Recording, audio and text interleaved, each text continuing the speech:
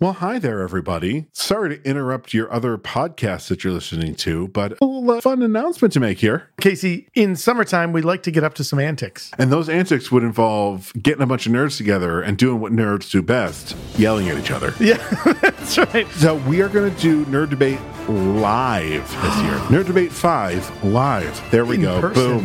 That Yes. is the subtitle. We just came up with it. We will be doing this at... The amazing Bullfinch Brew Pub here in Syracuse, New York.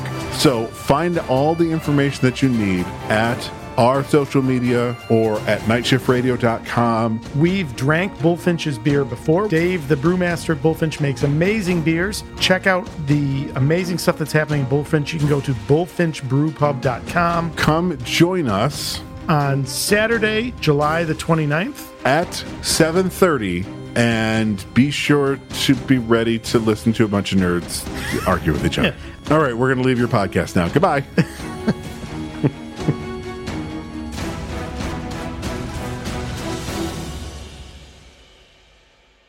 I've listened to podcasts where they mention when they get new microphones. And I'm like, wow, they sound really good. can hear it, yeah. It's always that microphone. That's like the podcast microphone now. Well, so... Not that we sound hey, look, bad. no, but and we got through a season. We got through a season with these. we did. We did. And All right. we'll get through some of this season too. Yeah, hey, speaking of of that, which, why don't we start the new season? hey. All right. There's the intro.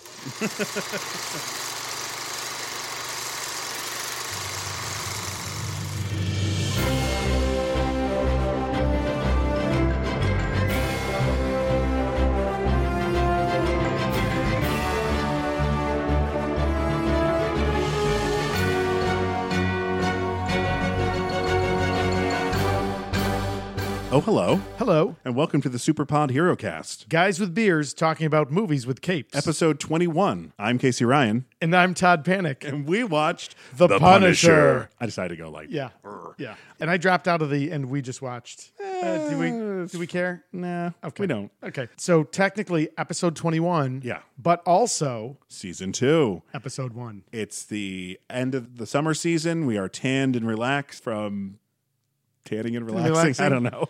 As you do. We also went on a nice little road trip down to Brooklyn to see How Did This Get Made. Oh my God. Did not make it onto either one. We both had funny bits. We did. Which I'm going to call in the Ask Paul line. You got with 2 my weeks. Pitch. I got 2 weeks. Yes. Yeah. I'll do that today, actually. So No, you don't do it today because he won't hear it until... Move it along, guys. we got to visit your brother, Colin. Yes, we did. We got to spent visit some him. time. Yeah, that was a lot of fun. Yeah. At a, what was it called? The Blind Tiger? Was that the name of the bar?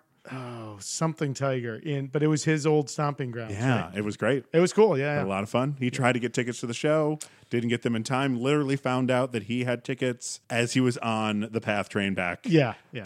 Way too late. Way too late. Yeah, sadly. We'll be doing that road trip again. Oh, 100%. Yeah.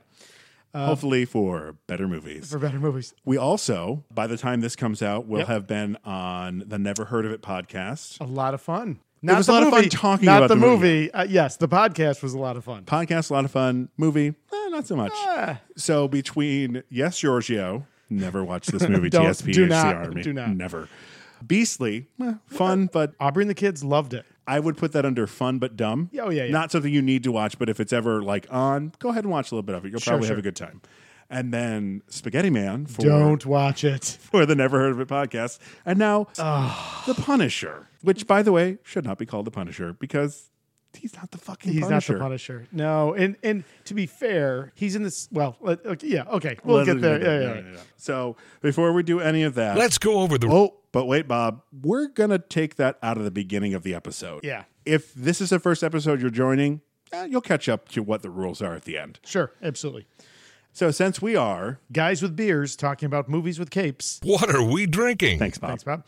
So our beer today comes to us from North Coast Brewing Company. This is a California coast brewer. They're a pioneer in the craft beer movement. They opened in 1988 as a local brew pub in the historic town of Fort Bragg, located on California's Mendocino coast. And today we are drinking their Russian Imperial Stout, which of course is Old Rasputin, their Russian Imperial Stout. Produced in the tradition of the 18th century English brewers who supplied the court of Russia's Catherine the Great, Old Rasputin seems to develop a cult following wherever it goes. It's a rich, intense brew with big, complex flavors and a warming finish. Now, of course, we are drinking this because we watched The Punisher starring Dolph Lundgren, a Swede, arguably most famous for playing a Russian Ivan Drago Never heard of him. in Rocky IV. As always, we visited the fabulous Branching Out Bottle Shop for the beer selection. Came in, Chris was working, so we're talking about it. I saw the old Rasputin, and I was like, well, that's a strong contender.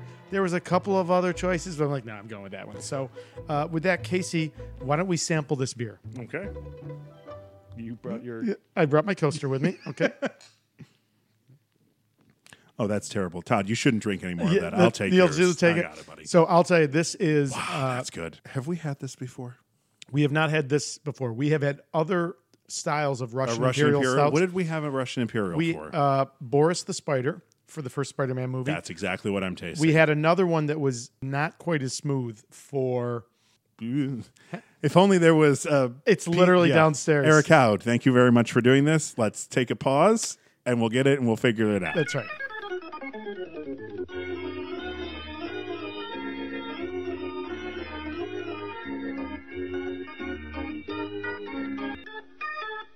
And we're back. We're back. Okay.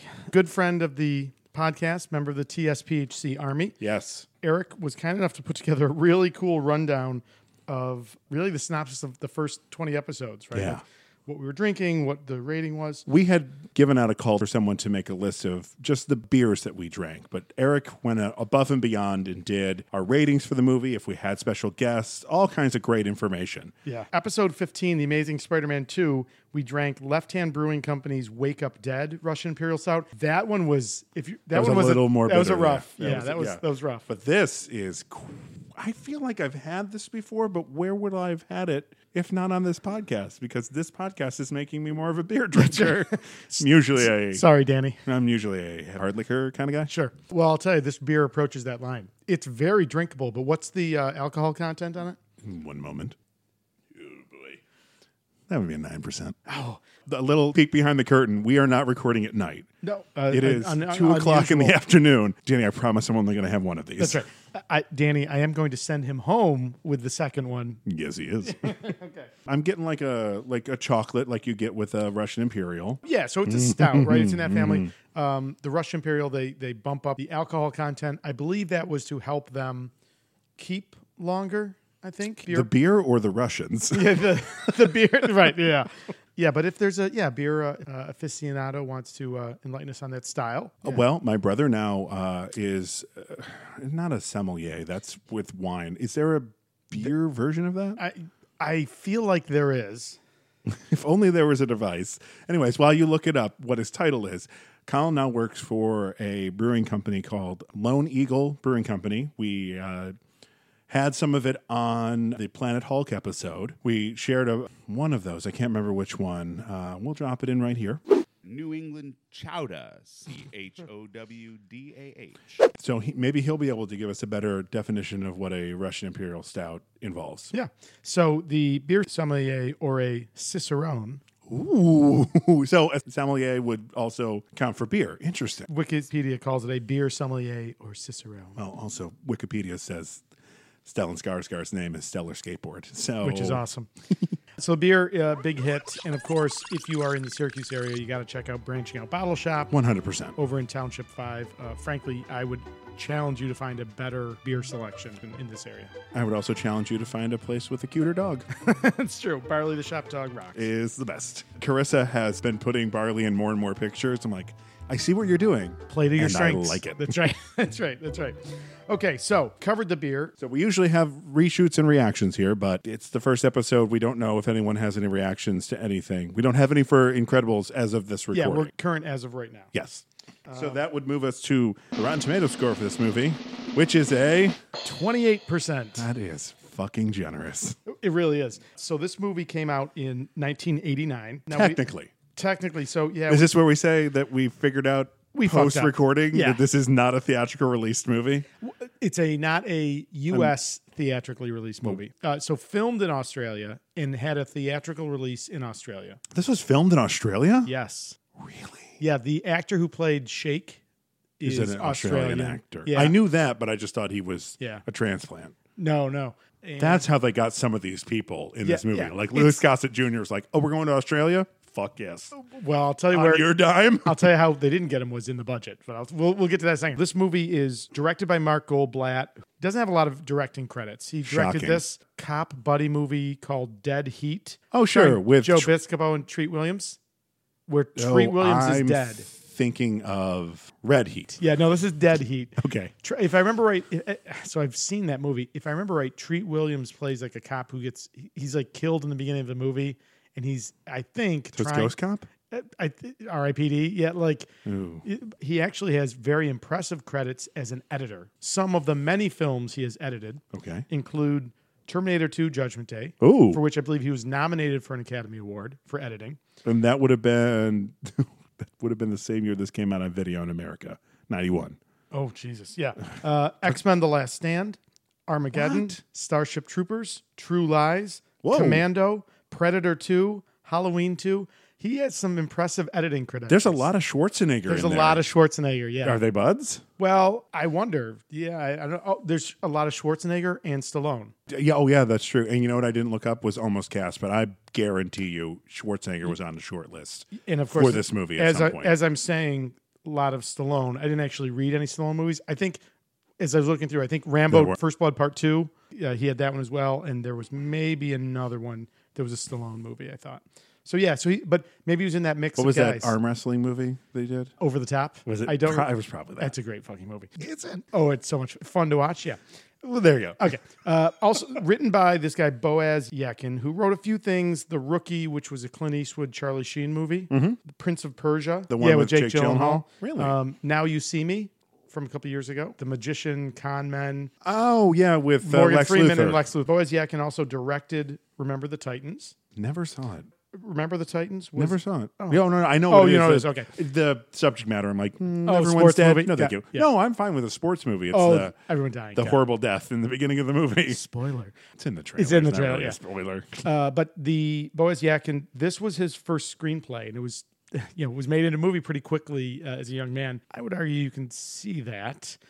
But in any event, $9 million budget. It's an What? $9 million budget. Was 7.5 of that to get Louis Gossett Jr.? Don't forget $1 million for eyeliner and mousse for There's Dolph some- Lundgren and hair dye. and hair dye. There is a makeup moment that we will get to. Okay, Oh, awesome. man. Finding the box office totals or worldwide receipts, Mm-hmm. hard to do. I've not been able to find it. So I looked through a couple places. If somebody has a line on what this grossed, it showed in the U.S. at a festival. So there was no box office There was 'cause you no don't box pay. office here. We talked about this. I remembered seeing it like in the early 90s on like Cinemax. I remember seeing it in my local movie store growing up. Sure. Kids, a movie store is like Netflix, but you go into a store and pick up That's right. a VHS. And a VHS is kind of like a Blu-ray. Are those still relevant? That's right. Just ask your parents. So we did fuck up on this. This does not meet the rules for our podcast. So It didn't have please don't add us on Yeah. this one. Yeah, we We know, know. and we've already paid the price. So if we, For those of you who maybe watch the movies afterwards, don't watch this movie. Don't ever. all right. Now we've talked a little bit back in episode, what did you say, 15, Something right? like that, yeah. About the Punisher. And his origin. It was Amazing Spider-Man 129, February 1974. It's a great cover. It's Frank Castle. Well, it's a great cover except for the logistics. I don't know much about guns, but I know if you're sniping, is that a word? Sniping? Sniping, thank you. Yeah. If you're sniping, you're not going to stand and hold the sniper rifle in your hands like he is on this cover, but it looks like he's taking out Spider-Man in the Yeah. cover. And you're like, oh my God. Technically, that's not a sniper rifle. It's Are you it's a rifle with a scope. So that by itself wouldn't. See, this is how little I know about guns. The firearm on the cover, Mm-hmm. if you look at it, it almost looks like a shotgun. It does. It looks like a shotgun. The idea of a scope on a shotgun is ridiculous. I certainly would not call that a sniper rifle. Sniper that I'm rifle would looking have at a it very closer, yeah. long Yeah, barrel. sure. You know, that's at best some Is this kind a of a weird Tommy gun? comic assault rifle. No, it's definitely not that either. Can you read what it says to introduce him? Excuse me. Let me do it in the. Yeah. Oh yes, please do it. He's different. He's deadly. He's the Punisher. Bum bum bum. We'll have to share this cover. If you go out to our website, tsphc.com. Click on the episode 15 post because we did. Oh, did you share it already? I did. So that's right. there's a link out to it on that post. So you'll see it about midway down because we referenced that. I think maybe when we were talking about the Sinister Six or the Spider-Man's Who we would like to gallery. have as villains, and I pointed out that Punisher wasn't. Yeah. originally. Yeah. So we're going to have some problems with the characterization in the movie here. The only thing they get right is his family being killed. Yeah. That's pretty much it. Yeah, absolutely. I mean, so I can't remember. So Ray, the guy from Rome, Ray Fisher. Titus Falstaff. Titus. Oh, was he Falstaff? No, Volstagg. Volstagg in Thor. Is he a Shakespearean? Yeah. Yeah. So is it Fisher? Are we positive? Are we very? I'm positive? 110%. But I'll look at it. I got it. I can't remember. So he did a Punisher Warzone. Directed by Lexi Alexander. Oh, really? Going to be sadly one of the only female-directed movies in Thor's helmet. That's crazy, right? It's sad. But so I can't remember. I feel like I watched maybe 20 minutes of that one, and I was like, you know what? I'm good. I can't remember if they got his origin right. It's 100% Ray Stevenson. Oh! Casey, you leave this in. Fisher Stevenson. It's close enough. Who is Ray Fisher? Booyah. Fisher Stevenson is the guy from... Fisher Stevens is Benjamin Javari from Short Circuit. I love that you knew his character name. That's impressive. It's a joke in the second one. Benjamin Jarvie? Javari! Oh, hello. And by the way, that man is not Indian. Really? Oh, no, he's a white dude. So, again, movies that are problematic because of brownface. Ray Stevenson in the Punisher Warzone movie, I can't recall if they got his origin right. It probably doesn't matter because I remember the movie opens up like I think he's straight just a up killing Punisher people. because it's like an unofficial sequel to the Thomas Jane, which also gets it wrong. There, he's a DEA agent. He's a DEA agent, and also his like entire family gets killed. Yeah. Oh, yeah. Like it's an extended family reunion. They really go overboard. I'm like, could you stop now? Yeah. Right. Jesus. Second cousins. And then in this one, of course, he's not actually. He doesn't even wear the fucking skull on his chest. He doesn't. He's not a war veteran. He's a cop. Which again, I was not thrilled originally with the casting on Netflix of Barenthal. John Barenthal's The Punisher. I will admit, I'm growing into him as the role. I'm growing to like him in that role. That's better. But at least they get that right, that he is a soldier. And I will say, I have not watched much of the Punisher TV show, but I remember him from Daredevil. And I will say that he looks just like John Romita's Punisher. That nose and everything. I'm like, oh, that's the fucking Punisher. Spoiler, they don't get it right in this movie. But I don't think, I would say the closest they've come is the Punisher Netflix, yeah. There he is an Iraq war veteran. He's a highly trained soldier. That at least makes sense. That shit crazy. That too, yeah. So we've gone over the character as best we can because this is not as good as it could be with explaining the character. So I think this is the point when we're going to hear. And now we're pleased to bring you our feature presentation. This movie's title sequence. Fucking weird. I have the note, opening credits, I already hate this movie. First of all, it's the weirdest thing. Like they use shots from like in the movie in this like montage of. Do you know what it reminded me of? Is Batman 66. Because it had the same monochromatic colors, but like purples, and I'm like, what is happening? It's fucking weird. Look, if you're on the fence about watching the movie, and if you get it, I mean, I bought it off of eBay for $5 or something. Sure. If you get your hands on this movie, and you sit down and you press play, and within the first 30 seconds, if you're like, oh, these credits are fucking weird, you know what? Just opt out. Yeah. Just exit. Go watch Iron Man, which is a better Marvel movie, which maybe we'll pull tonight. I was like, that's my first note. This is a fucking weird title segment. Did you feel like the person in charge of looping for the movie for the ADR was Reb Brown? Oh, yeah. Listen. The ADR in this movie, I'll say it now for everybody, 5 Reb Browns. Ooh, that's not good. It is not good. It is horrible. From the reporter. Look, there's somebody there. I got the tight shot. I'm gonna cover. Who's that? Tim Moretti's ADR right there at the beginning. Mr. Moretti, sir. How does it feel to be finally acquitted? It feels great. just great. The government says it's going to appeal. How do you feel about that? Let him appeal 100 times. I'll still win. This is America. Oh, yeah. It's terrible. I'll say this. I guess in terms of story structure, if I can throw this movie a bone, they don't fuck around in the beginning. Right? They get right to it. They get right to it. It literally opens with a news announcer reading the news. After nearly 5 years of appeals, Dino Moretti, reputed lieutenant of the Franco crime family, was released from prison today and acquitted of all charges in connection with the murders of police officer Frank Castle and his family. He's the one who put the hit out on his family? Because he was jumping to the end. Franco says it wasn't easy to put the hit out on his family. Well, now there's a little bit of a continuity issue there. Right in the beginning, the news announcer says that Dino Moretti, this guy who's just been released on an appeal, is a lieutenant in the Franco crime family. Oh, I missed. At the end of that, I clearly at the end of was not that, paying attention. yeah. So he would work. Johnny Franco would tell him what to do. But then at the end of that opening segment, there, as Dino Moretti is getting into the limo and leaving, they say something about like the boss, like the boss is back or something like that. Well, if you're the boss, you're not the lieutenant. So I thought that was a weird continuity thing. But in any event, he's out. But the Punisher is already in the news at this point. So they reference that. What is it about? He's been around 5 years. 125 kills in 5 years. In 5 years. That's a nice round number for both. Well, not 25 round, a year, which is not that active. One every 2 weeks. I feel like in this crime-ridden gangland, that's amateur numbers. You got to get those numbers up. I mean, it's no Loki and Avengers. That's right. That's right. He killed 80 people in 2 days. He's adopted. They don't fuck around. Punisher is already killing people. The news are already aware of them. As we'll see in a few minutes, the police are already on his trail. So I guess, okay, great. We're starting off with the action, I guess. Another batshit crazy movie just like this one, Face Off. Doesn't much better, but the beginning of the movie feels like the end of the film. This feels like the end. The Punisher coming to get his comeuppance on this person who killed his family. So I'm just like, so where's the rest of the movie? Well, sadly, they stretch it out for 90 more minutes. Maybe this will be something for the end, but would this part of the movie worked better at the end? Like have the whole kidnapping of the kids and everything. So I want to talk about that whole...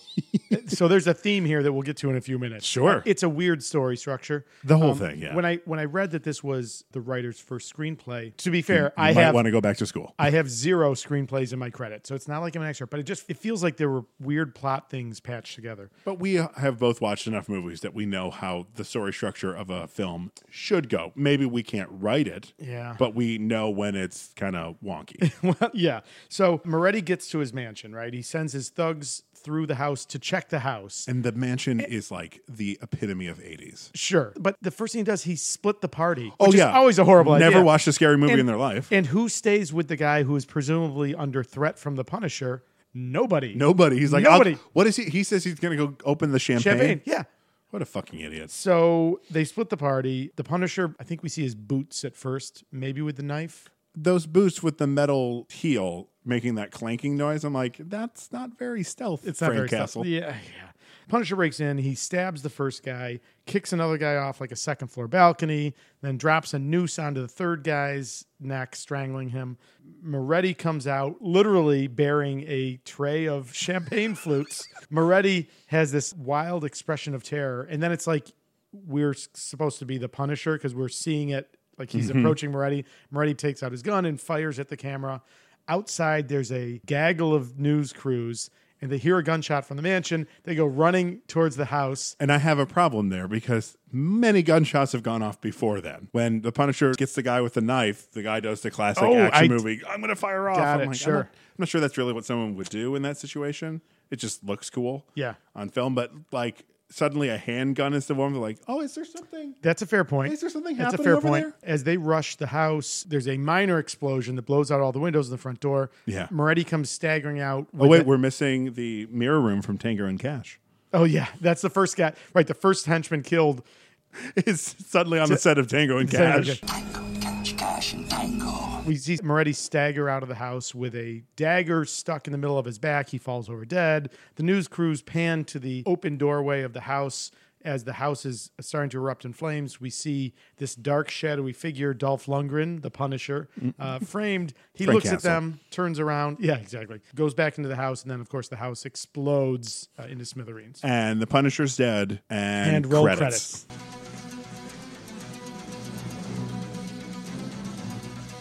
And that's a movie, folks. So thanks for coming for the SuperPodHeroCast for this week. First of all, how dare you both? Yeah, okay. Fuck. Okay, let's go through the whole thing. So now we cut to a first-person perspective on the camera as it's moving through these sewer tunnels. So I was looking for the Teenage Mutant Ninja Turtles. I was too. Okay, yeah. All right. Now we could pull that today, and that would be okay. That would be better than this. Okay. Well, it's a pretty low bar, Todd. It is a low bar. Because I'm a glutton for punishment, I grabbed the voiceover that we hear the Punisher as the camera's navigating through the tunnels. Can I let me take a crack at it At the Dolph Lungren? Yeah, and we'll see how it goes. Come on, God, answer me. 5 years I'm asking you why. Why are the innocent dead and the guilty alive? Where is justice? Where is punishment? Or have you already answered? Have you already said to the world, here is justice, here is punishment, here in me? There's a little bit Arnold at the beginning. There. It was. Come on, trying to get the I was trying to get the Swedish there, but it's a really cheesy voiceover. Oh, and what is this whole flying through the sewers buttoned with? Oh, Dolph Lundgren's ass. His glistening, oiled ass. No, thank you. Yeah.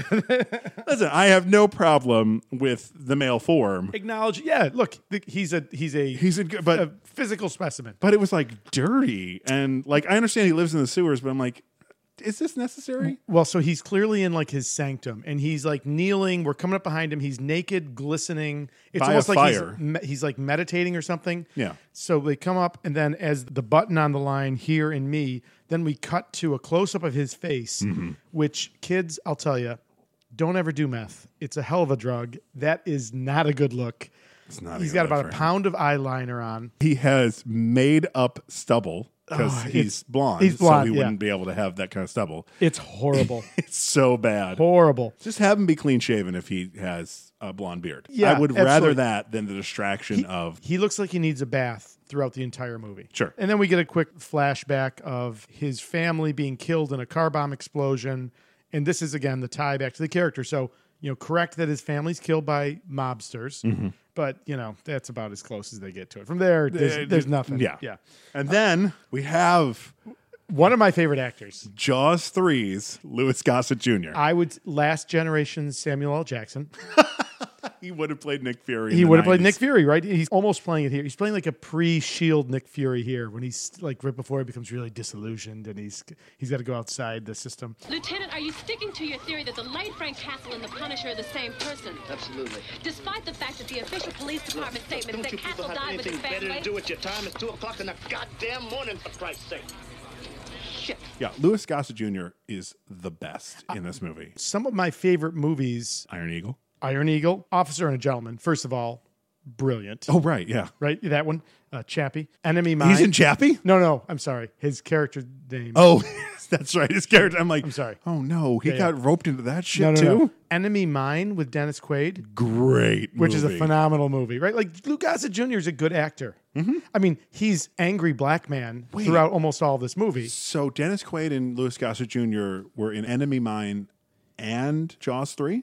Was Dennis Quaid in Jaws 3? I don't remember Jaws 3. He's Michael. Oh, is he the protagonist? Yeah. Oh, so Louis Gossett Jr., I like his actor. So he is Jake Berkowitz, which I would ask the question, is that an odd name for a black man? Berkowitz. Is this a character from the comics? I don't think so, but I'll And they I'll just look. blind cast? Because if they did, that's the best thing this movie did.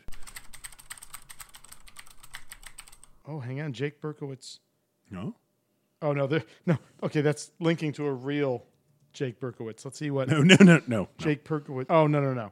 Okay, he only appears in references to this movie. Okay. So he was made up for this movie. Yes. Which still is the best thing they did in this movie. Yeah, I mean, except we'll eventually learn a backstory about him, right? So he has this connection to Frank Castle. Not right? a fan of the backstory. And then he's a hostage at the end. So this is the piece where I feel like you see an early screenwriter putting a lot of concepts together that don't necessarily fit. Now that you say that, I see now why he puts the paint by numbers backstory to the cop. Sure. So Berkowitz was a brilliant cop, but an alcoholic, and he at his bottom, Frank Castle pulled him out, right? Like I wanted to learn from the man who wrote the book on it, right? And Frank redeems Berkowitz by kind of bringing him out of his alcoholism. Mm-hmm. So fast forward to the end, when the Punisher is in jail, Berkowitz goes to him trying to basically pull Frank out of his nightmare. It feels like that mirror dualism that has to exist all the time, which is stupid. I actually liked the jail scene a lot. The scene standalone, yeah. I mean, other than the fact that he's Jr. is acting the shit out of it. Other than the fact that the Dolph Punisher Lundgren's there too. Is in jail and he is in all of the clothes that they brought him in. Right, which he should have been in a boots, jumpsuit. Yeah, and first of all, if he's such a homicidal maniac, he would not have had his belt. He would not have had his suspenders. None of that because it's a hanging hazard. So the jail cell has an actual cot that moves. It has a folding chair. Again, just some weird choices. Now, are these just how jails are set up in Australia? Okay, that's a fair question. I don't know. Maybe. Okay, we'll give him a pass for that. No, I'm not giving them a pass. I'm just saying. So Jake Berkowitz is the cop who is the only person in the department that believes that Frank Castle is the Punisher. Everyone else believes that Frank Castle was murdered along with his family. Mm-hmm. And he's kind of doing like the rogue cop trope, like he's the one man who believes it against everyone else. He's got 3 days to retirement. He's got 3 I'm too old for this. Oh, wait. Nope. That's a different That's a different franchise. Could you imagine if this had become a franchise? No, I cannot. No. They were setting it up to be a franchise. Very yeah, I would say they were. Okay. Leaving it open-ended for a sequel. Okay, that's fair. Thank God it did Thank not God happen. it did not. Berkowitz is approached by a young, attractive female detective. In fact, the second youngest cop in the force to ever make detective. Well, you must make your parents very proud. And she, of course, also believes that Frank Castle is the Punisher. So now she's got Berkowitz's attention. He tells her, You know where my office is? You'll be there at 9 o'clock. Sharp. and he drives away. Sharp is such a piece. I hate that. Yeah. We're at the airport, and we see Johnny Franco has returned from Europe to lead his family. He's not afraid of the Punisher. He's got a plan to bring in 600 kilos of pure junk to come in. Now, I'm assuming they mean heroin. No, they just mean junk. It's just the film reels of this movie. Yeah. Well, no, because it was going to be worth what do you say, $500 million or something? Oh, well, yeah. So it's clearly not that. Not this movie. But he's got this plan to not just solidify his family's power, but unite all of the crime families under this massive windfall of narcotics money. And he is not worried about the Punisher. I remember him saying that, but I don't remember any of that other plot.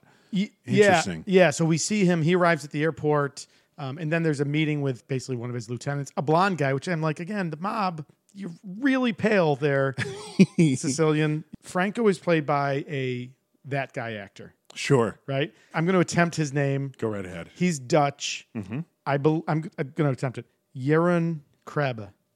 I look at this guy as if he is the Lexus guy and the Merovingian from The Matrix Reloaded had a baby, and it's this and he dude. put on 200 pounds. Well, that's where the Lexus guy comes into, because he was a large man. Yeah. He's such a that guy actor is you'll recognize him, but even if I tell you the roles, you kind of need to go see it. Yeah, I remember seeing him in other things, but I don't remember anything. The Fugitive, famously, he's the other doctor who's the other doctor. Right, the one who puts everything in motion. Whoa, spoilers. Spoilers, right. I didn't kill my wife. I don't care. Yeah, so he's a that guy actor, and we'll link out to him with a picture. I think if we just put up the picture, most of our listeners will go, "Oh, that guy." That guy, right. So now we are introduced to a very interesting character by the name of Shakes. And why is Shakes there? Why is he called Shakes? There's two ways that I looked at it, because he's constantly talking in iambic pentameter, or he's a raging alcoholic that is constantly looking for his next fix, so he has the shakes. Yeah. In any event, it's all open to interpretation because they never tell us any of that. Nope. He's in a bar. He says something. He basically hits up a guy for money. Whatever you can spare will be sufficient, I think, to stand this old thespian a very stiff drink. What the hell's a thespian? An actor, sir. Oh, sure. A little Easter egg for us Marvel fans. Did you see who throws him out of the bar? I don't remember who. It's Blade. Todd. It's not Blade, but it's a guy. It's a it's discount Wesley Snipes. It's a discount Wesley Snipes. I mean, with the haircut and the eyeglasses and everything, right? I'm like, oh, it's Blade. Oh, there he is. So then he walks outside, and there's this RC truck. Like a little toy that's got a bottle of booze. Scotch, yeah. And he follows it for some bizarre reason. It's fucking weird. It's he just follows it around the corner to the boots of and then is murdered. the Punisher. That's right. And story. Oh wait, no. Okay. no. Damn it. There's more to it. Yeah. So again, weird shit that is never explained. So actually, and I think his name is Shake. I don't even think it's Shakes, which Shakes arguably makes more sense. I thought he called them Shakes. I think it's Shake, which again makes no sense. You're but not wrong. Inexplicably, this alcoholic rhyming actor, disheveled, down his luck, basically a bum. I mean, that's kind of the way he's portrayed. Sure. Somehow has the Befriended- most secret levels of intel on the mob. Right. Because Shake knows that the dope is coming into Pier 30, and he knows that the mob has been unified under Franco. How do we know this? No fucking clue. There you go. Doesn't matter. Doesn't matter. That's right. For those at home, I waved my hand as if casting a spell. That's right. Where are we next? Are Then we we gonna fight? then we go to the docks. Yeah. Yeah. Yeah. So presumably, okay, the dope's coming in. This is the worst choreographed fighting I have ever seen in a movie. Ever. And hang on to that theme because we'll use it a lot here. For an action movie, there's not any kind of satisfying action. Nope. Never. Not a bit. There is one satisfying moment of violence that we'll get to. Okay. Yeah, so I mean, it's the old look, something's happened at the docks and Punisher is sneaking around. Some weird things just appear. The first guy who gets killed there is a lookout who's sitting in a car and is stabbed through the windshield, through the chest with a katana. Sure. Which we never That's how see katanas Frank work. use ever again. Oh, it Frank. wasn't Frank. Okay, I missed that. Oh, there's a subtlety there. Casey no, Cuddle. you can leave that in. Okay. That's fine, yeah. So the guys start getting taken out, and good point. So, yeah, the sword is not Frank Now, Castle. would we call this Frank Castle's first fight? Because we can't really count the opening. That's the thing. Like, there's no resistance from anyone that we see in that first, when he takes out He's Moretti's just taking him guys. out. Yeah. This is a fight. This is a fight. And it is awful. Oh, it's horrible. So Frank has a crossbow. There's no... He's Daryl from The There's Walking no Dead. like weapon of choice. There's no like signature weapon other than the knife. Which is like his calling card. Which, again, you have this iconic character with a great visual. And we've talked about in the past, not everything that works in comics looks good in live action. But we've seen the skull vest works just fine. We've or seen a it work. motif. Yeah. Yeah. The only skull is the stupid makeup stubble he has to give under it his look like cheekbones he's to got give a him. skull. And at the very end of the knife, it's got a little Yeah, skull. he's got a skull pommel. Yeah. Which doesn't make any sense because he doesn't wear the skull. Why would he? What? It's fucking stupid. It would be like Captain America using batarangs. It just fucking done. They Yes. don't meld, Yeah. which I would watch. I would watch that. Yeah. My next note is suddenly ninjas, Asian assassins sneak onto this boat and kill the French crew. This is clearly a boat bringing in the drugs.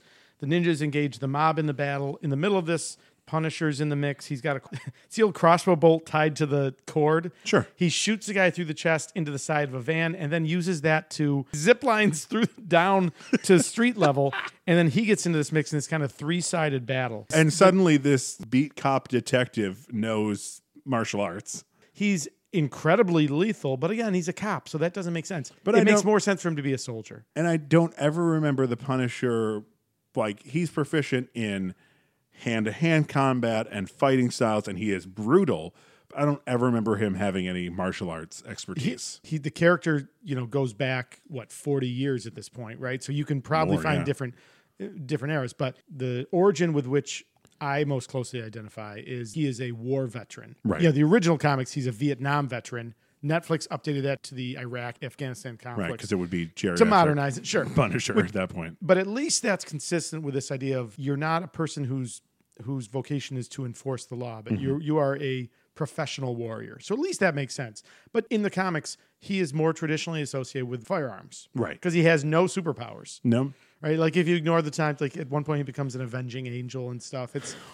Well, do you know what he was currently doing until like last month? Was he the Ghost Rider? No, he was War Machine. He stole the War Machine armor, spray painted a skull on the front of it, and was using that to kill people. Now, that's pretty badass. Yeah. That's why I kind of think some of the best comics being written are not Marvel and DC. I feel like I feel like they've run out of stories to tell with these characters. Shout out to Saga. Yes, Saga. One of the best comics right now. I'm reading Black Hammer right now. Loving that. Yeah, you let me borrow. I just haven't had time. But that's after we're done with this. After we're done with this, that's right. In the midst of this battle, Frank takes a knife to the chest by one of the ninjas. He falls into the water. Now we cut to what's supposed to be the next morning. The police are on the scene. They're figuring things out. They pull this van out of the water that Frank had stabbed the driver through the chest, and the van had gone into the water. They pull the van out.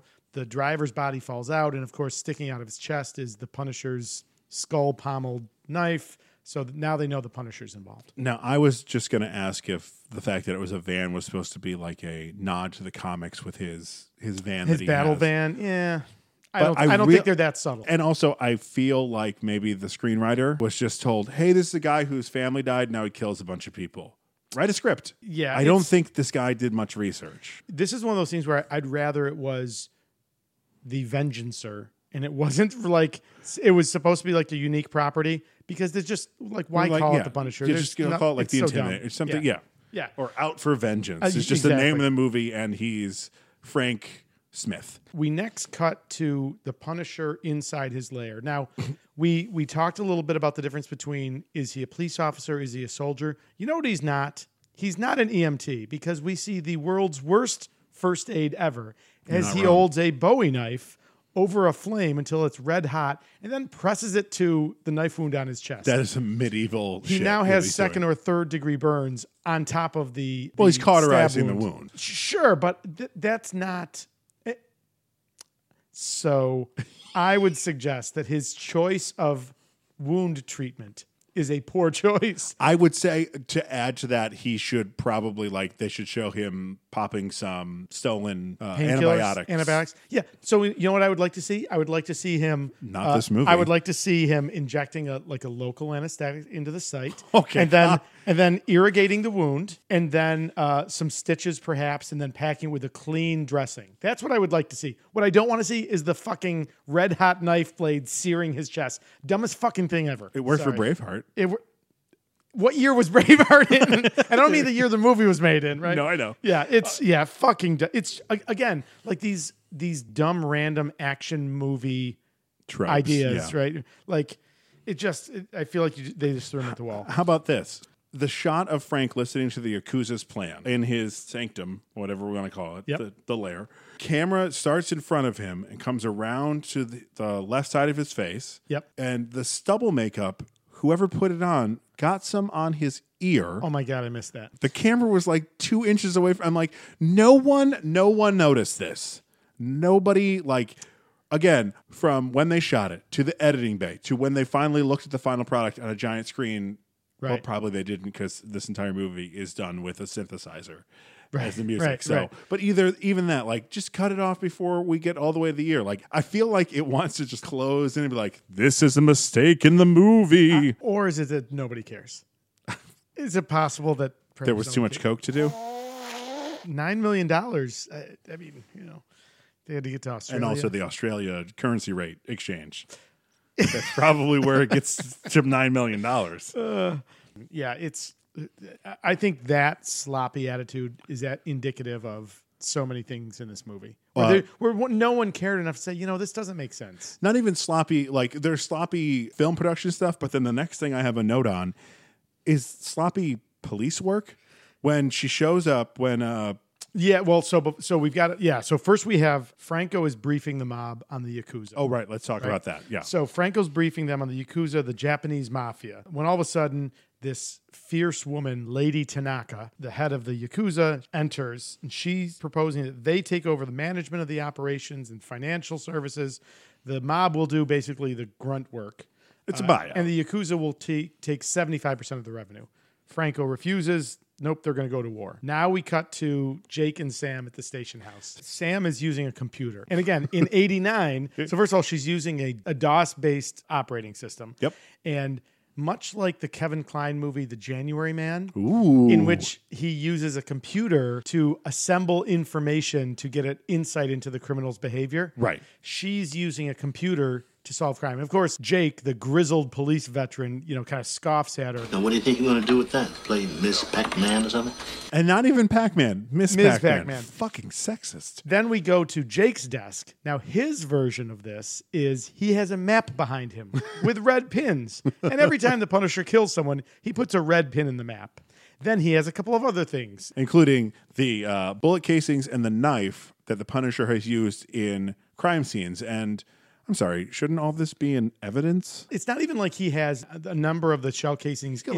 It's literally a cigar box, and he scoops in. Yeah, I don't think. What if Jake is kind of shunned by the rest of the department because he's a shitty cop? Is that I'm gonna have to go with that? He's a shitty cop. I wonder if that's a funny story. If you kind of hit all the movie, the grizzled veteran tropes of a movie, but nobody likes him because he's just bad at his job. Well, right there, he's not. Maybe we'll put a red pin in the map on that when we come back to it.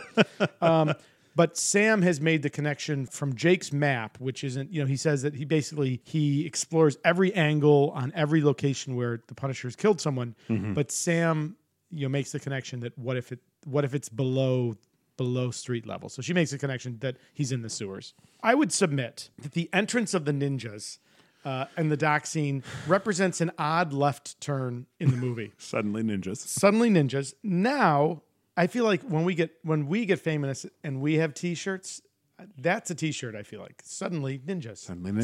Suddenly ninjas with a question mark. That, you know what? Move it along, guys. What starts as kind of a straightforward one man against the mob crime movie, but for the fact that he started as in superhero comics, right? Right. It takes a weird turn when the ninjas enter. It then takes a further weird turn in that the Yakuza begin kidnapping the children of the mob. So there's a theme here, and I would argue the only theme worth discussing in this movie. This is a perfect example of the racist, xenophobic Yellow Peril perspective. Yeah, right? I definitely felt that with this. Yeah. So the mob are bad guys, but you know who's even worse than the mob? Are those yellow... One of the mobsters uses the slur... No fucking way am I going to be a salary boy to some bunch of nips. In a later scene. Did you hear that? Oh, that's right. And it didn't register that it was a racial slur. So I start... if you start to look at this movie in terms of... there's a horrible exploration of the... not an exploration like... let's haul out and deconstruct this bad idea. It's like they're using and wallowing in the Yellow Peril racism. It's horrible. Even to the point where Lady Tanaka at the end is in fucking kabuki makeup. She is, right, yeah. Full stop. Yeah, so there's a great Wikipedia page on about the Yellow Peril. Yellow Peril. It's a racist, xenophobic perspective. Goes back to the late 19th century. Which is something that even up to 5 years ago in Hollywood was still being used. Oh, sure.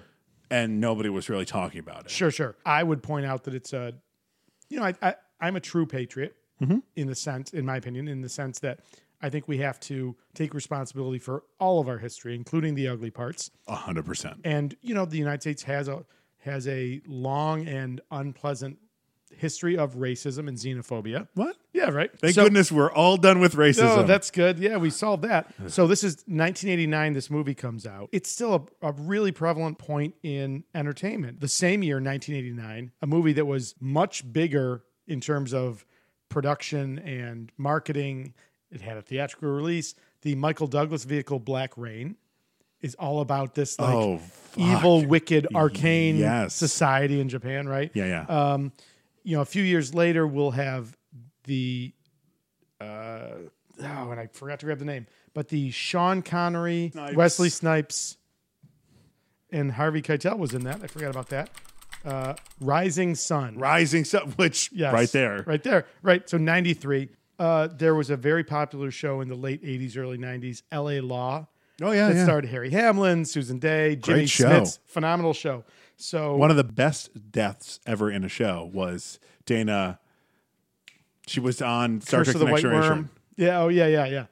For one season, where the elevator doors open and she just. In 1991, season 5, episode 17 of L.A. Law, there's an episode, Mutinies on the Banzai, which had this whole anti-Asian storyline where one of the lawyers at the firm, I think Blair Underwood, is... Fuck, I forgot Blair Underwood was on might that have been show. one of it. That's his first big notable role. Yeah. his 3 white clients are suing a Japanese company that had bought out an American firm and it had ostensibly promised the executives they would be retained, and they were fired. And his summation of the case plays to every anti-Asian racist stereotype as a strategy. He wins the case, and then in a rare example of observation on the ignorance of the yellow peril, the judge on the bench basically, after he sends the jury out, rebukes Blair Underwood. That was probably the most racist closing argument I have ever heard in 19 years on the bench. I just hope to God you realize that this verdict does not legitimize the crap you've been saying. It only means there's a market for it. Is that all? Yeah. That's all.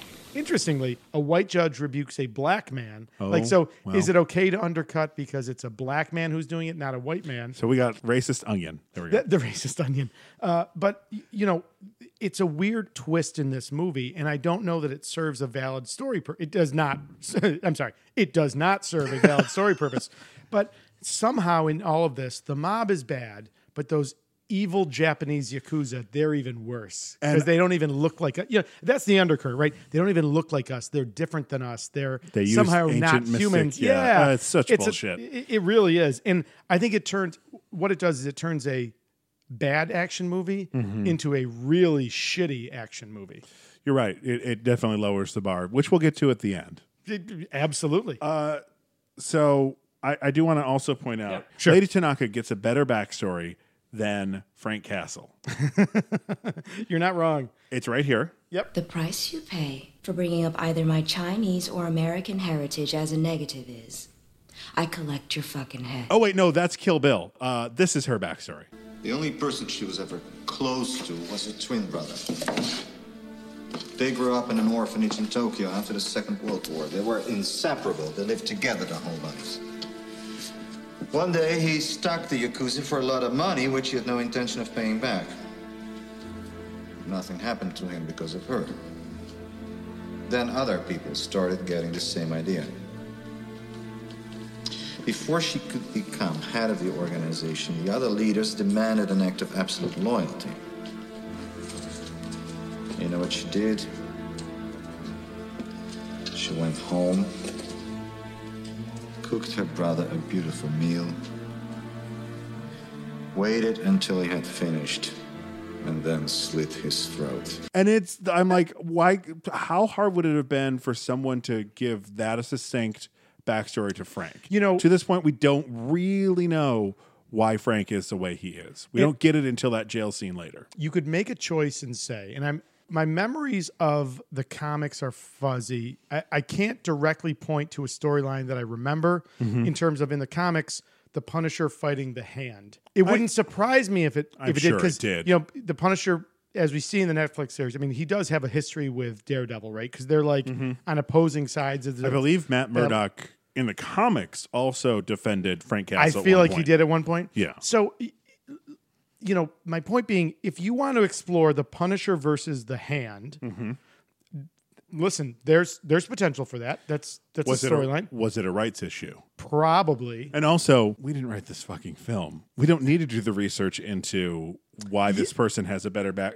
That's the screenwriter's job. That's literally their job. I mean, I guess I'm like, pick what you want to be. Do you want to explore the Punisher's origins, where his family's killed by the mob, and those are his first targets?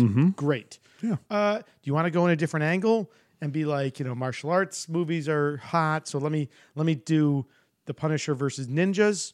Oh, okay. You could tell a story with that, but you end up in this weird middle place where you throw in this vague yellow peril racism, and it's just, what the fuck did we watch? God damn it! And also, can we just please pull fucking Iron Man, please? We'll get to it. A little fix, I think. Yes.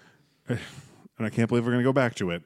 But when he's naked in front of the fire, imagine Christian Bale in Dark Knight. Sure. Imagine Ben Affleck. I'm pulling from Batman, but he's the one I always think of. Ben Affleck in Justice League, where you see his back. Have him have scars. He's been the Punisher for 5 years. Sure. Show that, he's good at it now, but there was a time where he got the shit kicked out of him. I would be a little more forgiving on this movie. It's still not going to get a great grade at the end. Okay. Yeah, we're polishing a turd here. So, I mean, the plot choices get more and more weird. So the Yakuza headquarters, they are in the 45th floor of a 40-story skyscraper, right? Like clearly in the middle of the city. They have the secret headquarters, which you step out of the elevator into a dojo. Again, more. It's just fucking the most ridiculous choices. I mean, do we care? No. Kids are cat. Yeah. My literal note for the whole kidnapping scene is the scene with the kid. Oh, the scene with the kids where they're like talking about the one kid's like, we're all mob kids. Sure. And they're all like, what? We get this info dump. Yeah. Fuck that. Fuck it. So I'm going to give this movie a rare nod. Oh. Now, in comparison, it's a poor example. But a movie that would come out next year in 1990, Goodfellas, famously has a single take shot. Oh, yeah, the single take shot in the casino in this. Yeah, so I timed it. So it starts at 34:13 and goes to 34:58. So a 43-second That's pretty single ambitious. shot. Yeah. The difference with Goodfellas, the shot is beautifully lit. It is beautiful visually. This is this shitty, dark, grainy, dim. It was probably done that way to hide some of the edits. And also, you watched. I watched on DVD. Oh no! You watched on DVD. There is no edit in this. Okay. This is a 43. Okay. I halfway through it, I noticed it and I stopped and I backed it up and I watched it the whole way through. There is no. Okay. It's not like the old somebody walks in front of the camera and there's a split second of black. Like Pavarotti walks in front to block the sun. Yeah. No, I mean it's impressive. Now again, a year later, you'll see Goodfellas do it, and you see a genius, doing this shot. This is impressive. If the Goodfellas shot didn't exist, you know what? I would say it's impressive for most of this movie, much like another movie I just rewatched, The Avengers, is kind of shot like a TV movie. Yeah. Oh, yeah. The $9 million budget shows. So let's fast forward here a little bit. So the casino. Yeah. So the Yakuza have the mob's kids to get them to agree to the deal. Shake convinced Punisher that he's got to rescue the kids. Right. So Punisher breaks into the casino. He kills a couple guys, but he mainly shoots up the place. Right. And he tells them that every day the children of God is going to cost you money. And that's going to come into importance, that exact line, in a second. Okay. But first, most action stars, we were talking about before we started, Ben Stiller makes fun of it in Tropic Thunder. Is when they shoot a gun, they get a really weird look on their face. Bruce Willis's is almost like he's orgasming. He's making his O face. This face makes it look like Dolph Lundgren is holding in a fart. He's like, I ain't gonna fart this gun, but is it? He's holding in a fart and he doesn't trust it. He's hesitant. He's a little older. You never know. You never know. That's true. Oh, good Lord. So then they go to a fun house. Yes. For no reason. Because again... Because it was cheap to shoot there. But again, Shake knows where the kids are held. How? Who fucking knows? They don't... It's also, hey, Shake, there's a little thing called the police force. Yeah. Probably go to them. Well, how does Shake know this? Why does he work with Punisher? Nothing that's explained. Shake's a man who needs money for alcohol, and we don't really need to talk about how he's making that money. Yeah. Dirty hand jobs. So in an attempt to de-Australianize the film, the Punisher does walk into an abandoned... Is this the abandoned amusement park from Supergirl? Yes. Okay. I thought the same thing. Okay. Then he does walk into a fun house, and the big sign says Coney Island Fun Land. And that's where, when you said that this was shot in Australia, they did a good job of hiding the Australia of this movie. Like another one that doesn't hide it very well is not in... Shit, it may need to be in Thor's helmet. The Mighty Morphin Power Rangers, the movie, the one that came out years ago. Yeah. With the original Rangers. Yes. It's supposed to take place in something Grove. I can't remember. I'm surprised I remember the Grove part. That's impressive. But at the very end, they're like at a party because they've won, and the fucking Sydney Opera House is in the background. I'm like, guys. The most iconic everyone knows what that is. That's like Jackie Chan's Rumble in the Bronx. That is very clearly shot in Shanghai. It's Vancouver. Yeah. That's right. Yeah. That was one of his first technically American movies. That's right. You're right. North American movies. Yeah, sure. It's the continent. Yeah. So then he fights all these guys, and who kicks his ass and wins it? The white girl. Yeah. Time which out. again, so when we meet Lady Tanaka, when we see the inside of the Yakuza headquarters, there's these two bagmen, like Yakuza bagmen, are bringing in money. Mm-hmm. We find as they pass through the dojo, they find Lady Tanaka playing the piano while this very attractive blonde Caucasian woman is kicking a heavy bag. She's the femme fatale. But again, why? It's never explained or explored, so who the fuck knows? So he's in the funhouse. Fucking funhouse slides. The dumbest fucking thing. And in a movie full of bad action sequences, so bad, is a incredibly bad action sequence. Oh, so man. he's taken captive, right? Like, and he's in the torture. And odd choice of torture devices. Like almost a mechanical rack, like the old stretching rack with motors. To stretch, but then let go. Yeah. It just feels like an odd choice. Yeah. I always thought of the rack as like it pulls you to a certain point. Oh, yeah. That hurts. Your body gets used to that. And then you're stretched more. In movies, it's always like got like a locking mechanism, so it stays where it was. Yeah, listen, that's not what I want to quibble. Oh, Frank Castle says when he's shooting up the casino, every day the children are gone, it's going to cost you money. That was a very expensive question you asked at our place the other night. There's no question. That's not a question. That is a statement. That's a fair... Fuck you, movie. Fuck you. Grammar 101. Look... I was so mad. I took up 2 lines to write. That's not a question. Casey, I'm going to need a visual of that for the website. So but then everyone's going to know my terrible handwriting. No. Okay. All right. Well, we'll see. All right. All those times in season 1 where I'd go, I don't know what this note says. That's right. Frank is being tortured on the rack, but he's incredibly stoic. I mean, well, he is able to hold out. So he yells, but he reveals nothing. And then all of a sudden, the figure on the rack next to him, covered in a tarp, who has been oddly silent considering he's not gagged, they rip the sheet off and it's Shake. And of course, Shake, oddly, I think he like whimpers a little bit. Frank Castle looks at Shake like, I don't really care if you die. If I'm Shake, like, I'm not doesn't happy. even show, like, again, Infinity War, the opening scene where Loki is just like, oh, whatever. You see, like, some acting happens. Yes. You see suddenly like, oh wait, no, this does matter. I was waiting for that. Yeah. Like for him to like turn away and do that and then be like, all right, stop. Right. Something. Doesn't happen. Nothing. So Frank is secured. His wrists are secured with basically like a hinged shackle that is held on with a wing nut on the one side. So he's able to use his fingers to twist the wing nut. Which would work, but also if why would you secure that? Why would you put it on the other side, or don't use a fucking wing nut? There's this great thing called master locks. Yeah, they are padlocks that you can. Yeah, it's fuck. So of course it's almost like the screenwriter wrote himself to a corner in the scene and said, "How do I get out of this?" Yeah, wing nuts. Frank escapes, calls the guy over, grabs a gun, shoots him. Punisher puts the torturer, so Lady Tanaka left like her master torturer in charge, puts him on the rack, gets him to talk, and right before he walks out, pushes the button. Did you catch that he was wearing red high heel shoes? Yes. What? That seemed like an odd choice. I noted that and didn't. The torturer, the male, torturer is wearing the Asian male torturer who was dressed in like a lab coat. Yeah. When he's on the rack, is wearing a woman's high heel shoe. Yeah. Which is like weird. Made me flash to a great Batman comic from the Elseworld, Batman Holy Terror. The Catholic Church wins the Revolutionary War. Oh. The Church of England, we are part of the Church of England. Batman is a priest. Okay.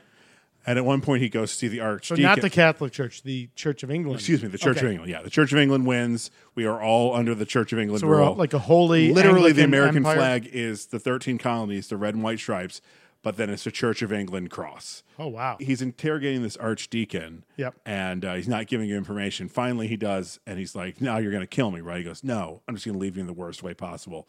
And puts him in a French maid's costume and ties him so that when people find him, they're going to find him in this. I'm like, oh, no. Oh, that's unfortunate. That's very bad. So was that like... he presses the button to engage the motor and walks away from it. He's dead. He's ripped apart. Yeah, it's not going to stop. Yeah. Yeah. Every time Frank and Shake were tortured, they would engage the motor to stretch him, and then they'd turn it off, and it seemed they implied that it released the tension. Yeah, this guy is straight up torn apart. Yeah, so there's all this torture happening in this one scene, and it's really like intense and looks really painful. Looks like it'd take a toll on you. Yeah, you know where they all should go? Where's that? They should go to 315 Chiropractic and Wellness, a veteran-owned small business specializing in chiropractic care, rock taping, personal training, fitness, nutrition, and life coaching. They offer discounts for first responders as well as referral discounts. You can send them messages on Facebook at 315 Chiropractic and Wellness. They can also be reached via email at 315chiropractic@gmail.com. If you're looking for a chiropractic appointment, you'll want to talk to Dr. Timothy Whiting. If you're looking for wellness and life coaching, you'll want to talk to Christina Watson. And you can also call them to make an appointment at 315-464-0030. Excellent. All right. We see Jake and Sam sloshing through the tunnels. We get the backstory that we already talked about. Blah, blah, blah. Then the restaurant scene. Holy shit. The lady with the Uzi. The fucking old white lady with the That was Uzi. the best. The Yakuza has not just assassins, not just Caucasian all walks of life assassins. Old church lady Jesus assassins. Christ, she was the best thing in this movie. So the mob guys, absent Franco, have agreed to meet with the Yakuza, right? Clearly to call some kind of a truce or something. Yeah, and Franco's like, I'm not going to be part of this. Right. So they picked the worst crime meeting place ever. It's a restaurant full of people, and they're not in a back room. It's like they're in one side of the... Is it a restaurant or is it a fucking soundstage? It's a soundstage. Yeah, it's fucking horrible. And then everyone else stands. So Lady Tanaka comes in, delivers an ultimatum, and then all the other patrons stand up. Mm-hmm. And again, it's like the fucking old white lady with the gun. I was like, what?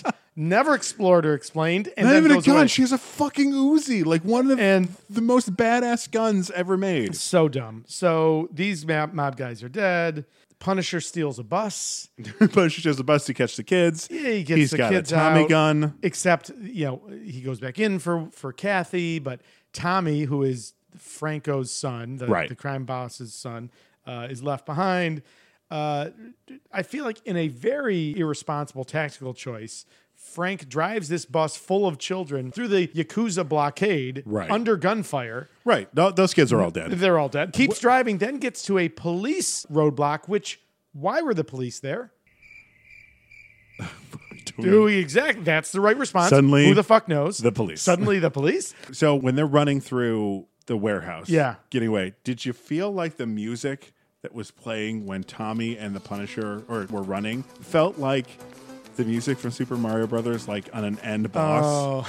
I think even in the beginning, it goes, ba-na-na-na-na-na. I was like, wait, time out. What? That's not okay. It's a poor man's John Carpenter synthesizer soundtrack. Even like The Princess Bride does better synth work. Oh, than sure. This. And The Princess Bride synth work does not hold up. It is like the only part of that movie that you just go, this doesn't work. Could we re-orchestrate this whole movie with a full orchestra? God damn it. Could you imagine Could we that? do that? Yeah. Holy shit. Yeah, so I skipped over that. So Frank ends up arrested. The kids are freed, with the exception of Tommy Franco, so Johnny Franco's son. Right. He's the only one that wasn't recovered. Punisher's in jail. And again, here's the weird scene with Jake. Punisher is... So you say weird. I say great. Well, I mean, the acting between them is great. But even the dialogue. The cell, that is just fucking the fact that he's not in an orange jumpsuit. Yes. Or any colored jumpsuit. He has his jacket and his boots. I would take him in the stereotypical black and white striped. I'm like, that would be a better choice. That makes sense. Yeah. So then we see a news report. So he's being punished.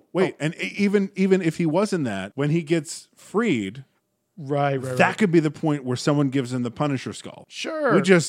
We just made this movie better? Question mark? Yeah. We see the Punisher being put into a police van. He's being transported to the courthouse for an arraignment. And who's back there? The entire police force, right? Sure. No, it's just fucking Sam. Just Sam. Time out. He could snap her neck like a twig. What the fuck? And I'm not being sexist. It's just a bad idea. Even if it was a male cop. This guy has killed 125 people in 5 years. Don't put just one cop back there with him and then have her sit next to him. Well, but did you also notice... So he's not in shackles. He's in literal... Like if you went to Home Depot and bought heavy chain link, like actual chain, like I'm going to tow something. Yeah. Like he has chains around him. I'm like, Did they forget to bring the shackles from America? And like, what do we got? Well, we got a Home Depot. That's clearly what happened. But Sam explains that Jake was so upset that Frank refused his help that after he left the jail, Jake resigned from the force. And it has not been seen since. So yeah, it's fucking so stupid. R.I.P. Jake? Yeah, so now the police van is intercepted. Mob guys break in. They knock out Sam. They spray Punisher in the face with a little aerosol. Aggressively spray. Like the one guy's spraying the whole time, and then the other guy's like, oh yeah, I got the spray too. I'm going to join in now right at the very end. Yeah, you had primary spray guy and backup guy who did a shit job. That's clearly what happened there. So Frank, the Punisher, wakes up. He's chained to a wheelchair. Franco comes in, and again, in this weird twist where now the mob isn't as bad as the Yakuza. Yep. Franco enlists the Punisher to save his boy. He refuses at first. Then we reveal Franco is holding Jake hostage. Right. And now Punisher agrees. I have a question, and maybe you can, because you've been around more guns than me. He agrees to the plan. They're in the basement of this building explaining, you got to set off this one explosion, which we'll get to the explosions in a minute. Sure. And then you got to press the button 5 minutes later. 15 minutes later, excuse me. When Frank checks how much ammo he has and then takes the clip and taps it on his shoulder, is that a thing? It is. Okay, what is he doing? So he's using the banana style clip for an M16 typically, right? So it's the iconic one that's curved. Mm-hmm. Those will hold 30 rounds. Are they the ones that go like they kind of layer on top of each other? Actually, and I use the word clip, shame on me.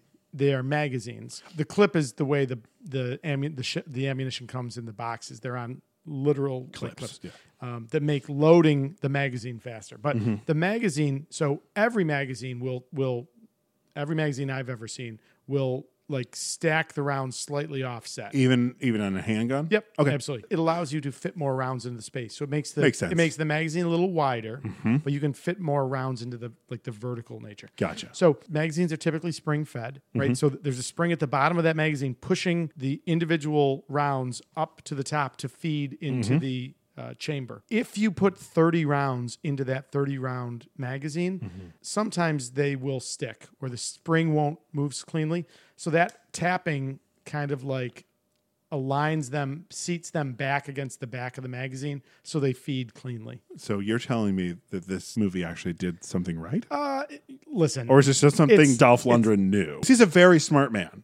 He's a Rhodes Scholar. He's an astrophysicist. He's not a Rhodes. No. He's a chemist. Some sort of but something specific.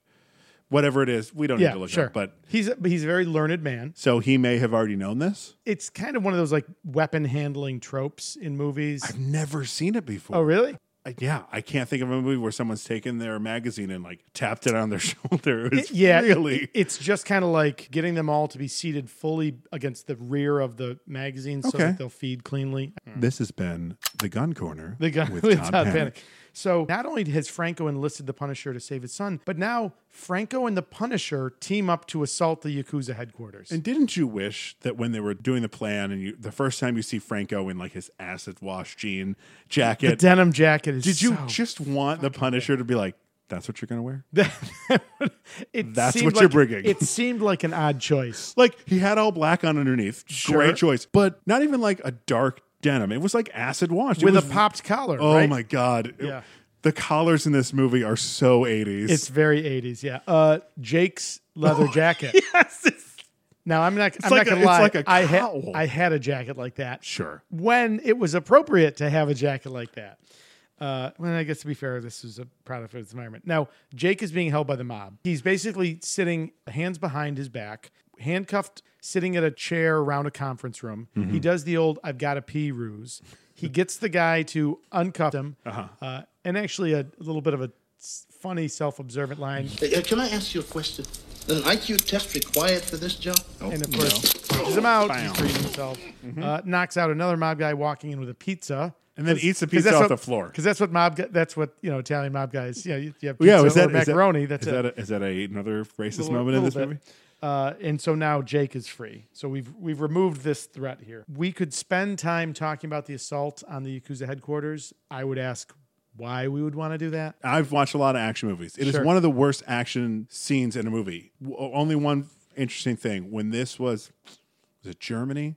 Somewhere they took out them mowing down all the people. The first time you see when they entire dojo full of people is when Jake and the police force show up. I'm like, that might have been cooler because you're just like, whoa, what happened here? Yeah, but no. A dumb fucking scene is what the only other two things I want to point out. Shakes is in charge of, or Shake, whichever one it is in charge of pushing these buttons. And of course, because he's a fucking dum-dum, he knocks it down a grate. Right. He uses his knife trying to recover it to push the one button. What happens to the knife where he has to shoot it? Side note, shooting a remote is not going to make it work. Well, isn't that pushing the button really fast? Really fast. Yeah, I was just like, if he had to hold it like by the very end, and when he pushed it, it slipped and fell, and then he took the gun and just shooting it's not going to... Here's a question. Tell me what in that plan required them to knock out the power, because then instantly we get red lights instead of the regular normal lighting. Sure. Why does it even matter? Again, a dumb fucking sequence. How about when the power goes out and they're in that hallway with those 4 other Yakuza? Yeah. And then the red lights come on and they're not there anymore. And then they shoot them when they're walking down the hallway. But then they burst their way through. Like there's no actual entrance or exit to that area. I'm like, are they wizards? Well, Did they apparate to the other side? Isn't that they have the interior sliding? But they don't screens. slide it. That's what I'm saying. Is that like they break through afterwards to be like, yeah, this is how you get through this door. I'm like, or did they just forget how doors work? Listen, add this to the list of odd questions. So he fights the blonde ninja. Yeah. Again, who is suddenly like an animal, is like growling and roaring like a jaguar. Yeah, she's got knives everywhere, blades everywhere. She's slicing. She's got the odd job. She's got the upgrade with them all over it. The side blades. Punisher snaps her neck. Again, no explanation of who she is, why she's there. Why does the Japanese Yakuza have this blonde Caucasian female of death? Because cocaine? Is it another like subtle signal for us to hate the Japanese? Because look, they've perverted this poor blonde white girl and made her their assassin. Like another racist. It's again, why? So wonderful character in movies is Gogo Yubari from Kill Bill. Is that Lucy Liu's character? That's Lucy Liu's her female assassin. Her personal assassin. Mm-hmm. I mean, that's kind of who this blonde girl's supposed to be, except like why is she, at least Gogo Yubari is Japanese and it makes sense. If you're not going to have her, is there a reason? Is there an explanation? Is there a storyline? No, it's a weird choice. And I actually think, again, I think it's supposed to be like a nod to, you can hate them even more because of this. 100%. Yeah. So then there's a standoff between Lady Tanaka and Franco. Frank Castle jumps through a window, throws a knife right through Lady Tanaka's head. Yep. That's an incredible amount of force he's using to throw that knife through the skull. Yeah. And then the most awkward fight of all time. I would struggle to point to less suspenseful fights. Less suspenseful, like climax fights. Right. Because so you have Jaren Krebe, this guy, somehow like almost dominating in much of the fight. He's basically standing and kicking a sitting Punisher, who is all of a sudden now seemingly unable to defend himself. Yeah, with no real reason behind it. I mean, I guess he'd been stabbed by the blonde assassin, so maybe he's weak for that. It just comes off as it's so horrible. It's just lazy. It's so just lazy. fucking horrible. And of course, the son stops him. Son comes back in, distracting Franco. Franco gets shot, but he's wearing the bulletproof vest. Right. They tussle, and somehow Frank sticks the gun in the side. Yeah, it's smart. It's the old, like, they're wrestling around, the guns in between them. It goes off, and who got shot, right? Mm-hmm. Another great movie that does that is West Side Story. This ain't no West Side Story. Nope. So Franco, of course, is killed. Tommy Franco, Johnny's son, picks up the gun, points it at Punisher, and so of course Punisher turns around, kneels down, and basically gives him the shot. Here you go, do it now, so you won't become a murderer later. It's not even like a well constructed bit of dialogue. Does he say that he kill me now because if you grow up to be like your dad, I'm going to come after you? No, it's not even that. No, it's okay. like he's like, maybe if you get it over with now, you won't grow up to be like him. Okay, so you're going to make him a murderer younger? No. Yeah, it's not. It's so fucking. So bonkers. you expect that moment, right? You expect the test of the criminal's son, but they don't even the dialogue's not even written well there. Like it's sure. So of course the son can't do it, and then in another fucking weird bit of dialogue, Punisher tells Tommy that he can grow up to be a good man, but he tells him that basically he, the Punisher, will be waiting if Tommy doesn't. And then he leaves. It's a weird, like, oh, that's a fucking offhanded threat to this 10-year-old boy who just saw his father get killed. Yeah, like, hey, if you don't need enough therapy, I'm just going to add this little bit. Just add, it's cheaper in bulk, so let me just add this all in. And then go ahead. Louis Gossett Jr. comes in. Which way did he go? He follows the blood trail. And the last shot of the movie is Louis Gossett Jr. on top of this building in Australia screaming...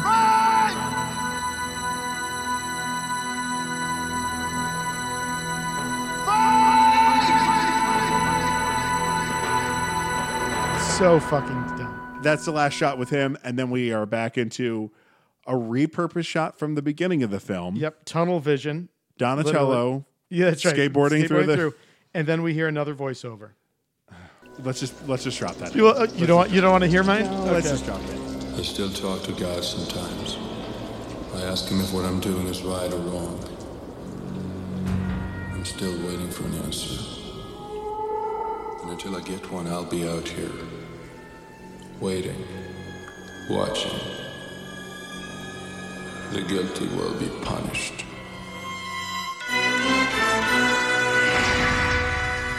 Yeah. And what do we have at the very end? Punished. Fucking butt. Oh, that. Again. Yeah. And then stop it. The title card of The Punisher. And you go, no. Oh, no. This was The Punisher? I say no. And I say no. Movie.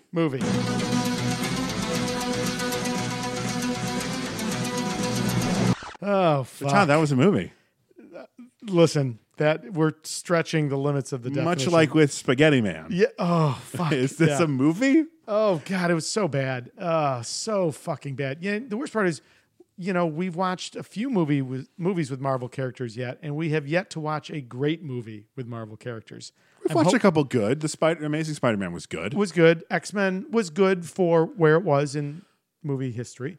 Yeah, the next one is great when we get to X2. Yeah, it's okay. Great. It's so good.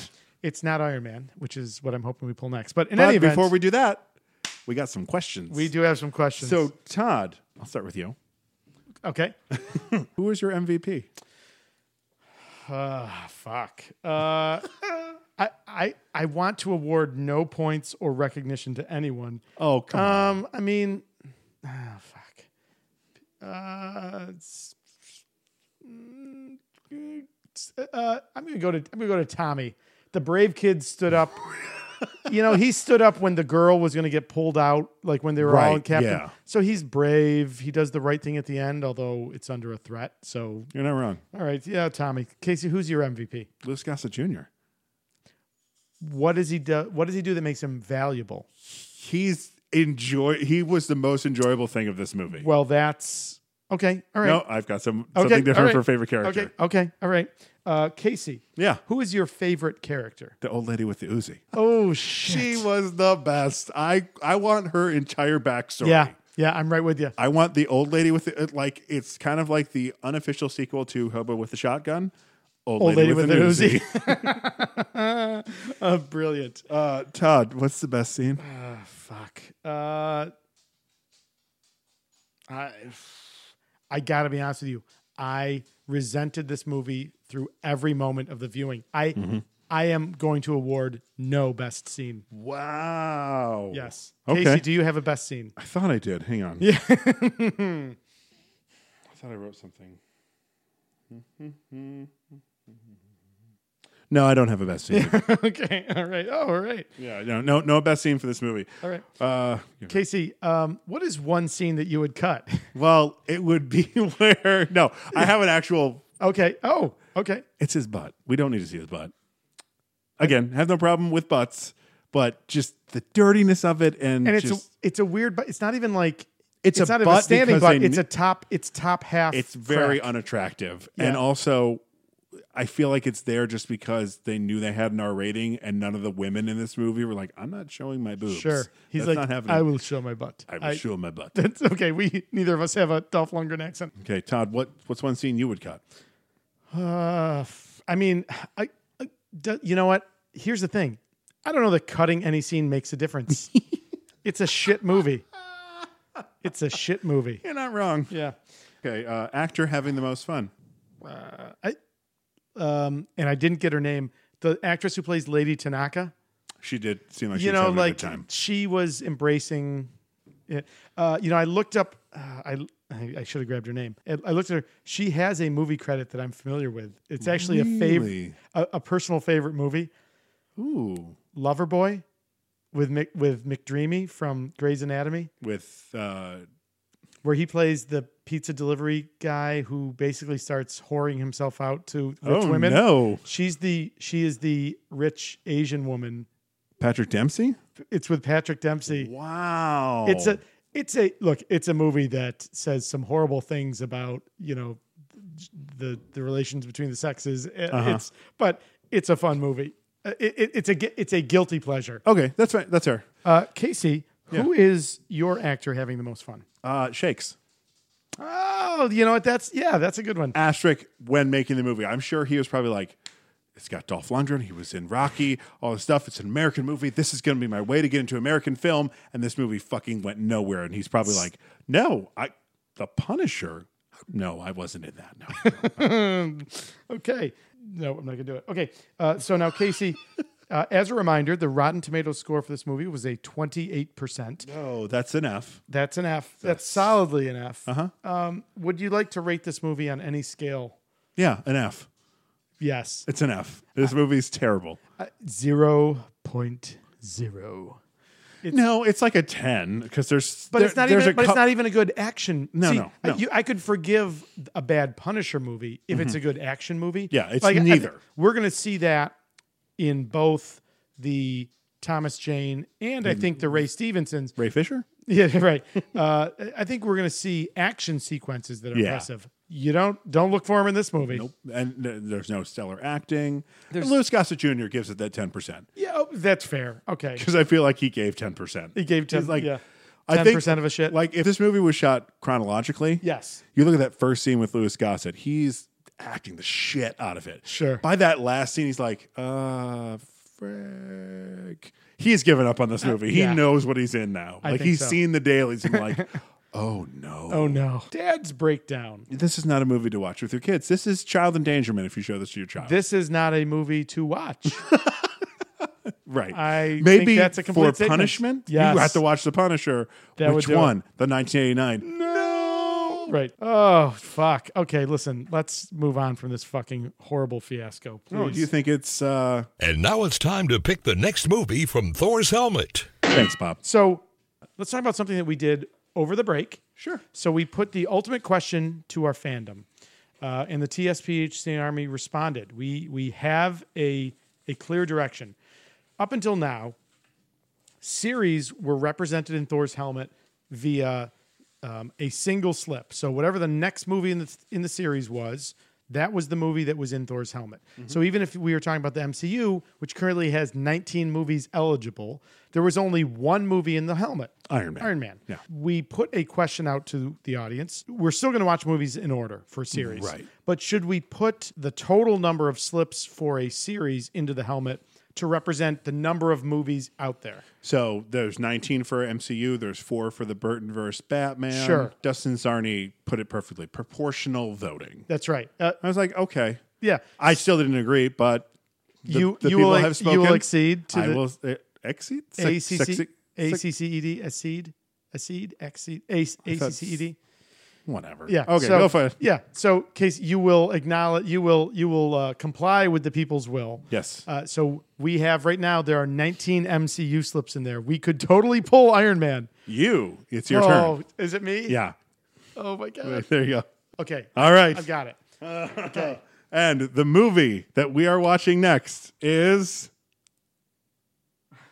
Fuck, I don't like when you do that. So, a little callback to earlier in the episode. When we first see the tunnel vision, who are you looking for? No. Are we watching Teenage Mutant Ninja Turtles, the Michael Bay TMNT? Well, we're one step closer to a Stephen Amell movie. Oh, that's right. That's actually not too bad. Stephen Amell can be on our podcast. So, holy Have cow. you ever seen this movie? I have not seen this movie. Todd, it's terrible. Oh, no. Johnny Knoxville is the voice of Leonardo. Wait, what? That should give you an idea of where this movie ranks. So this is the 2014 Teenage Mutant Ninja Turtles. Isn't this the one where Megan Fox plays April? Yes, where she got back in the good graces of Michael Bay after calling him a Nazi. A Nazi. That's I don't know what kind of you. sexual act she did, but it had to have been phenomenal. So I've got a... I would never... If someone ever called me a Nazi, I feel like know that's if I a could deal recover. breaker. Yeah. So we will, as we always do, put up the trailer here on our website, tsphc.com. But let's watch that trailer. Okay. Who are you? Leonardo, Raphael, Donatello, Michelangelo. No. Chill. It's just a mask. See? Don't freak out.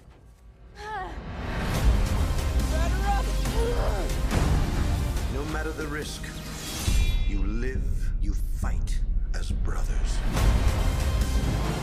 Remember, nothing is as strong as family. Let's rock and roll, boys. Leo's in trouble! I've always wanted to try this.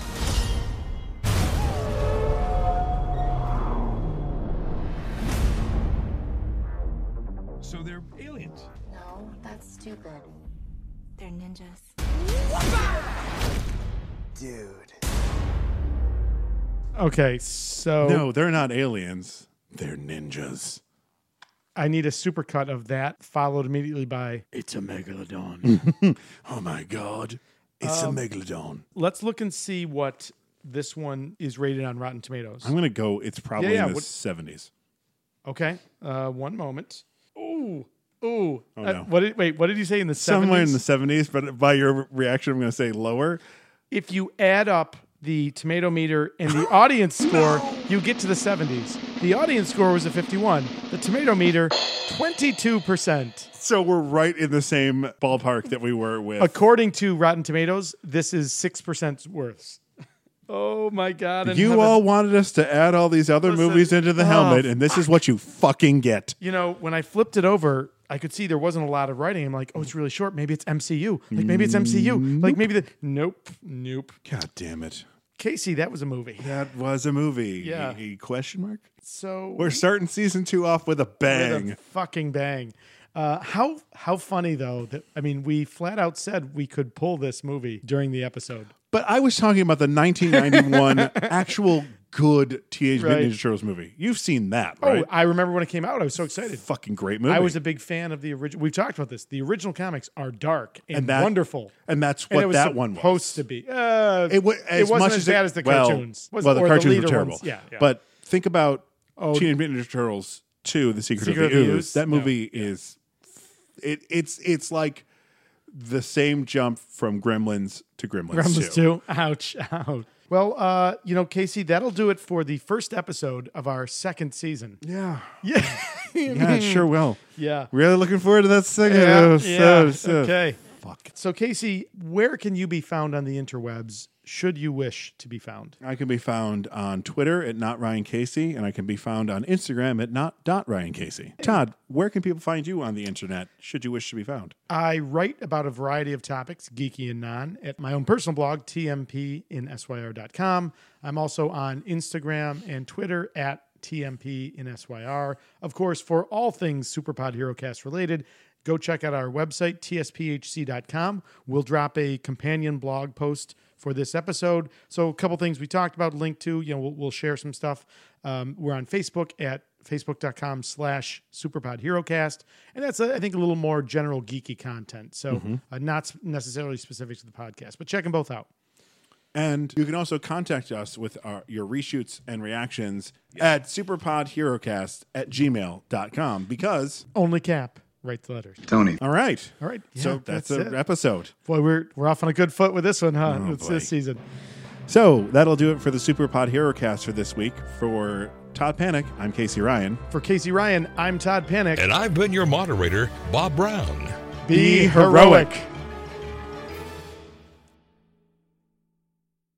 So then he's listening in on the Yakuza. Let me try that again. He's listening on the... God. Welcome to the outtakes. Hello. And says, what are you going to do on that? Play lady... Or play... Hey, let me try a clean take of that. Yeah. He's making his O face. This face. I don't need that visual. Thank you. Thanks for that one. You're All welcome. Right. We don't trade lives, Captain. Oh, boy. All right. So... R.I.P. Captain America. Yeah. You son of a bitch. This is... one of those moments where I wish it was a visual. Oh, medium. that was a look. That was a look. Death. Yes. That was awesome. You just dusted. You're in my mind. You just dusted. Mr. Stark. I don't want I to. don't feel so good. Okay. I would show my butt. Oh wait, that's no. Oh, PL, you made it almost to the end. Thanks. Yeah. I'm not used to. Dare you? How I dare wasn't you. in you in that. I wasn't in you. Oh no. Oh. Let me take a clean take where it's not dirty. This movie was shot chronically. You look at that first scene with him. Chronologically? What did I say? Chronically? Chronically. This movie was shot while smoking a lot of weed. That's right. Oh. That would explain a lot. That explains a lot. Okay, I'm going deep. Oh, that's what she said. Oh. No. Sadly, no. Oh, no. Okay. Oh. All right. It's not a U.S. theatrically released movie. It had an... We're the only country that matters. That's right. That's right. America first. 45. Oh, Okay. it felt so wrong to say. So